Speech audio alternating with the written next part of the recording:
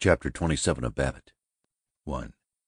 The strike which turned Zenith into two belligerent camps, white and red, began late in September with a walkout of telephone girls and linemen in protest against the reduction of wages.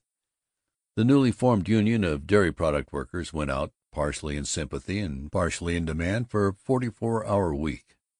They were followed by the Truck Drivers' Union. Industry was tied up, and the whole city was nervous with talk of a trolley strike, a printer's strike, a general strike. Furious citizens, trying to get telephone calls through strike-breaking girls, danced helplessly. Every truck that made its way from the factories to the freight stations was guarded by a policeman trying to look stoical beside the scab driver. A line of 50 trucks from the Zenith Steel and Machinery Company was attacked by strikers rushing out from the sidewalk, pulling drivers from the seats, smashing carburetors and commutators, while telephone girls cheered from the walk and small boys heaved bricks. The National Guard was ordered out. Colonel Nixon, who in private life was Mr. Caleb Nixon, secretary of the Pullmore Tractor Company, put on a long khaki coat and stalked through crowds with a .44 automatic in his hand. Even Babbitt's friend Clarence Drum, the shoe merchant, a round and merry man who told stories at the Athletic Club and who strangely resembled a Victorian pug dog, was to be seen as a waddling but ferocious captain, with his belt tight about his comfortable little belly and his round little mouth petulant as he piped to chattering groups on corners, "Move on now! I can't have any of this loitering." Every newspaper in the city, save one, was against the strikers. When mobs raided the news stands, at each was stationed a militiaman, a young, embarrassed citizen soldier with eyeglasses, bookkeeper or grocery clerk in private life, trying to look dangerous, while small boys yelped, "Get onto de tin soldier!" and striking truck drivers inquired tenderly, "Hey, Joe, when I was fighting in France, was you in camp in the States, or was you doing sweet exercises in the Y.M.C.A.? Be careful that bayonet now, or you'll cut yourself." There was no one in Zenith who talked of anything but the strike, and no one who did not take sides. You were either a courageous friend of labor, or you were a fearless supporter of the rights of property, and in either case you were belligerent, and ready to disown any friend who did not hate the enemy. A condensed milk plant was set afire. Each side charged the other, and the city was hysterical. And Babbitt chose this time to be publicly liberal. He belonged to the sound, sane, right-thinking wing, and at first he agreed that the crooked agitators ought to be shot. He was sorry when his friend Seneca Doane defended arrested strikers, and he thought of going to Doane and explaining about these agitators. But when he read a broadside alleging that even on their former wages the telephone girls had been hungry, he was troubled. "All lies and fake figures," he said, but in a doubtful croak. For the Sunday after, the Chatham Road Presbyterian Church announced a sermon by Dr. John Jennison Drew on How the Savior Would End Strikes. Babbitt had been negligent about church-going lately, but he went to the service, hopeful that Dr. Drew really did have the information as to what the divine powers thought about strikes. Beside Babbitt, in the large, curving, glossy, velvet upholstered pew, was Chum Frink. Frink whispered, "Hope the doc gives the strikers hell. Ordinarily I don't believe in a preacher butting into political matters. Let him stick to straight religion and save souls, and not stir up a lot of discussion. But at a time like this, I do think he ought to stand up and bawl out those pug uglies in a fare you well." "Yeah, well," said Babbitt. The Reverend Dr. Drew, his rustic bang flopping with the intensity of his poetic and sociologicador, trumpeted, "During the untoward series of industrial dislocations which have let us be courageous and admit it boldly throttled the business life of our fair city these past days, there has been a great deal of loose talk about scientific prevention of scientific. Now let me tell you that the most unscientific thing in the world is science. Take the attacks on the established fundamentals of the Christian creed, which were so popular with the scientists a generation ago. Oh, yes, they were mighty fellows, and great poobahs of criticism. They were going to destroy the church. They were going to prove the world was created and has been brought to its extraordinary level of morality and civilization by blind chance. Yet the church stands just as firmly today as ever, and the only answer a Christian pastor needs make to the long-haired opponents of his simple faith is just a pitying smile. And now these same scientists want to replace the natural condition of free competition by crazy systems which, no matter what high-sounding names they are called, are nothing but a despotic paternalism. Naturally, I'm not criticizing labor courts. Injunctions against men have proven to be striking unjustly, or those excellent unions in which the men and the boss get together. But I certainly am criticizing the system in which the free and fluid motivation of independent labor is to be replaced by crooked-up wage scales and minimum salaries and government commissions and labor federations and all that poppycock. What is not generally understood is that this whole industrial matter isn't a question of economics. It's essentially and only a matter of love, and of the practical application of the Christian religion. Imagine a factory, instead of committees of workmen alienating the boss. The boss goes among them smiling, and they smile back. The elder brother and the younger brothers. That's what they must be, loving brothers. And then strikes would be as inconceivable as hatred in the home. It was at this point that Babbitt muttered, "Oh, rot!" "Huh?" said Chum Frink. "He doesn't know what he's talking about. It's just as clear as mud. Doesn't mean a darn thing." "Maybe, but—" Frink looked at him doubtfully. Through all the service kept glancing at him doubtfully, till Babbitt was nervous. 2. The strikers had announced a parade for Tuesday morning, but Colonel Nixon had forbidden it, the newspapers said. When Babbitt drove west from his office at 10 that morning, he saw a drove of shabby men heading toward the tangled, dirty district beyond Court House Square. He hated them, because they were poor, because they made him feel insecure. "Damn loafers! Wouldn't be common workmen if they had any pep," he complained. He wondered if there was going to be a riot. He drove toward the starting point of the parade, a tangle of limp and faded grass known as Moore Street Park, and halted his car.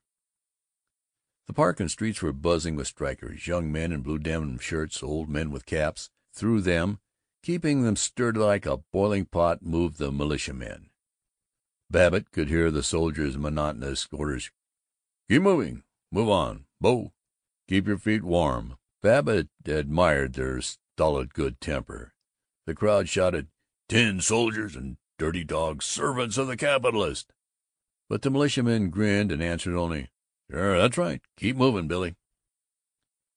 Babbitt thrilled over the citizen soldiers, hated the scoundrels who were obstructing the pleasant ways of prosperity, admired Colonel Nixon's striding contempt for the crowd, and as Captain Clarence Drum, the rather puffing shoe dealer, came raging by, Babbitt respectfully clamored, "Great work, Captain! Don't let 'em march!" He watched the strikers filing from the park. Many of them bore posters with, "They can't stop our peacefully walking." The militiamen tore away the posters, but the strikers fell in behind their leaders and straggled off, a thin, unimpressive trickle between steel glinting lines of soldiers. Babbitt saw with disappointment that there wasn't going to be any violence, nothing interesting at all. Then he gasped. Among the marchers, beside the bulky young workman, was Seneca Doane, smiling, content. In front of him was Professor Brockbank, head of the history department in the State University, an old man and white-bearded, known to come from a distinguished Massachusetts family. "My gosh," Babbitt marveled. "A swell like him in with the strikers, and good old Senny Doane. They're fools to get mixed up with this bunch. They're parlor socialists, but they have got nerve. and nothing in it for them, not a cent. And I don't know, it's all the strikers look as such tough nuts.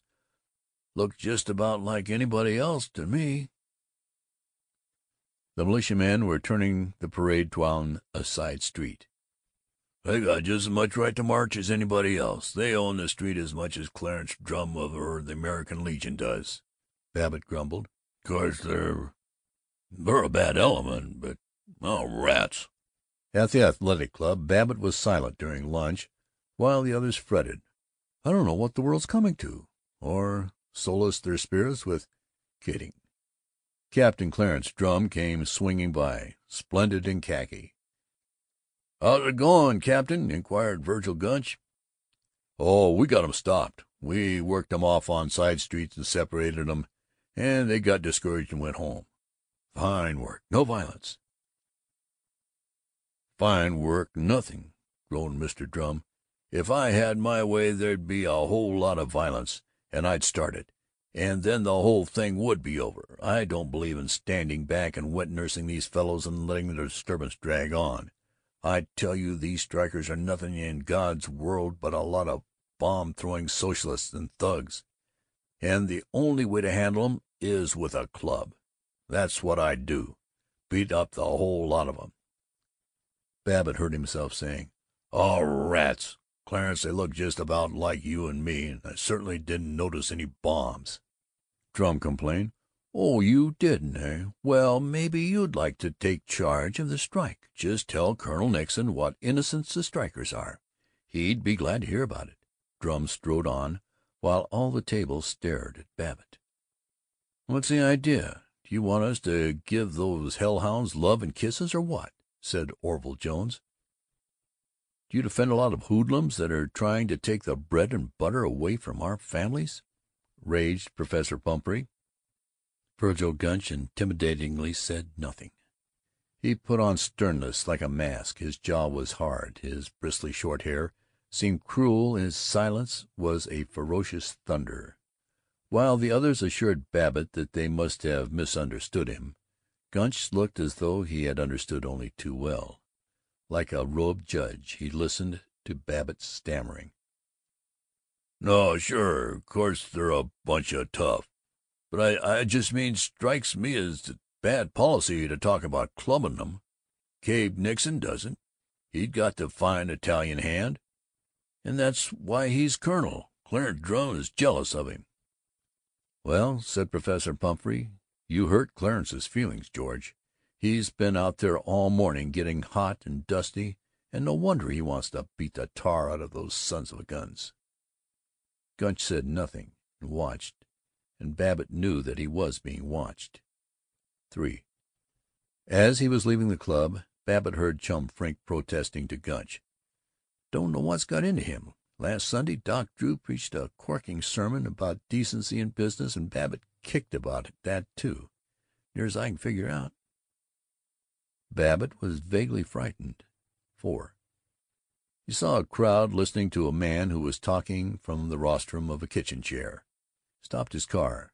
From newspaper pictures he knew that the speaker must be the notorious freelance preacher, Beecher Ingram, of whom Seneca Doane had spoken. Ingram was a gaunt man with flamboyant hair, weather-beaten cheeks, and worried eyes. He was pleading, "If those telephone girls can hold out, living on one meal a day, doing their own washing, starving and smiling, you big hulking men ought to be able—" Babbitt saw that from the sidewalk Vergil Gunch was watching him.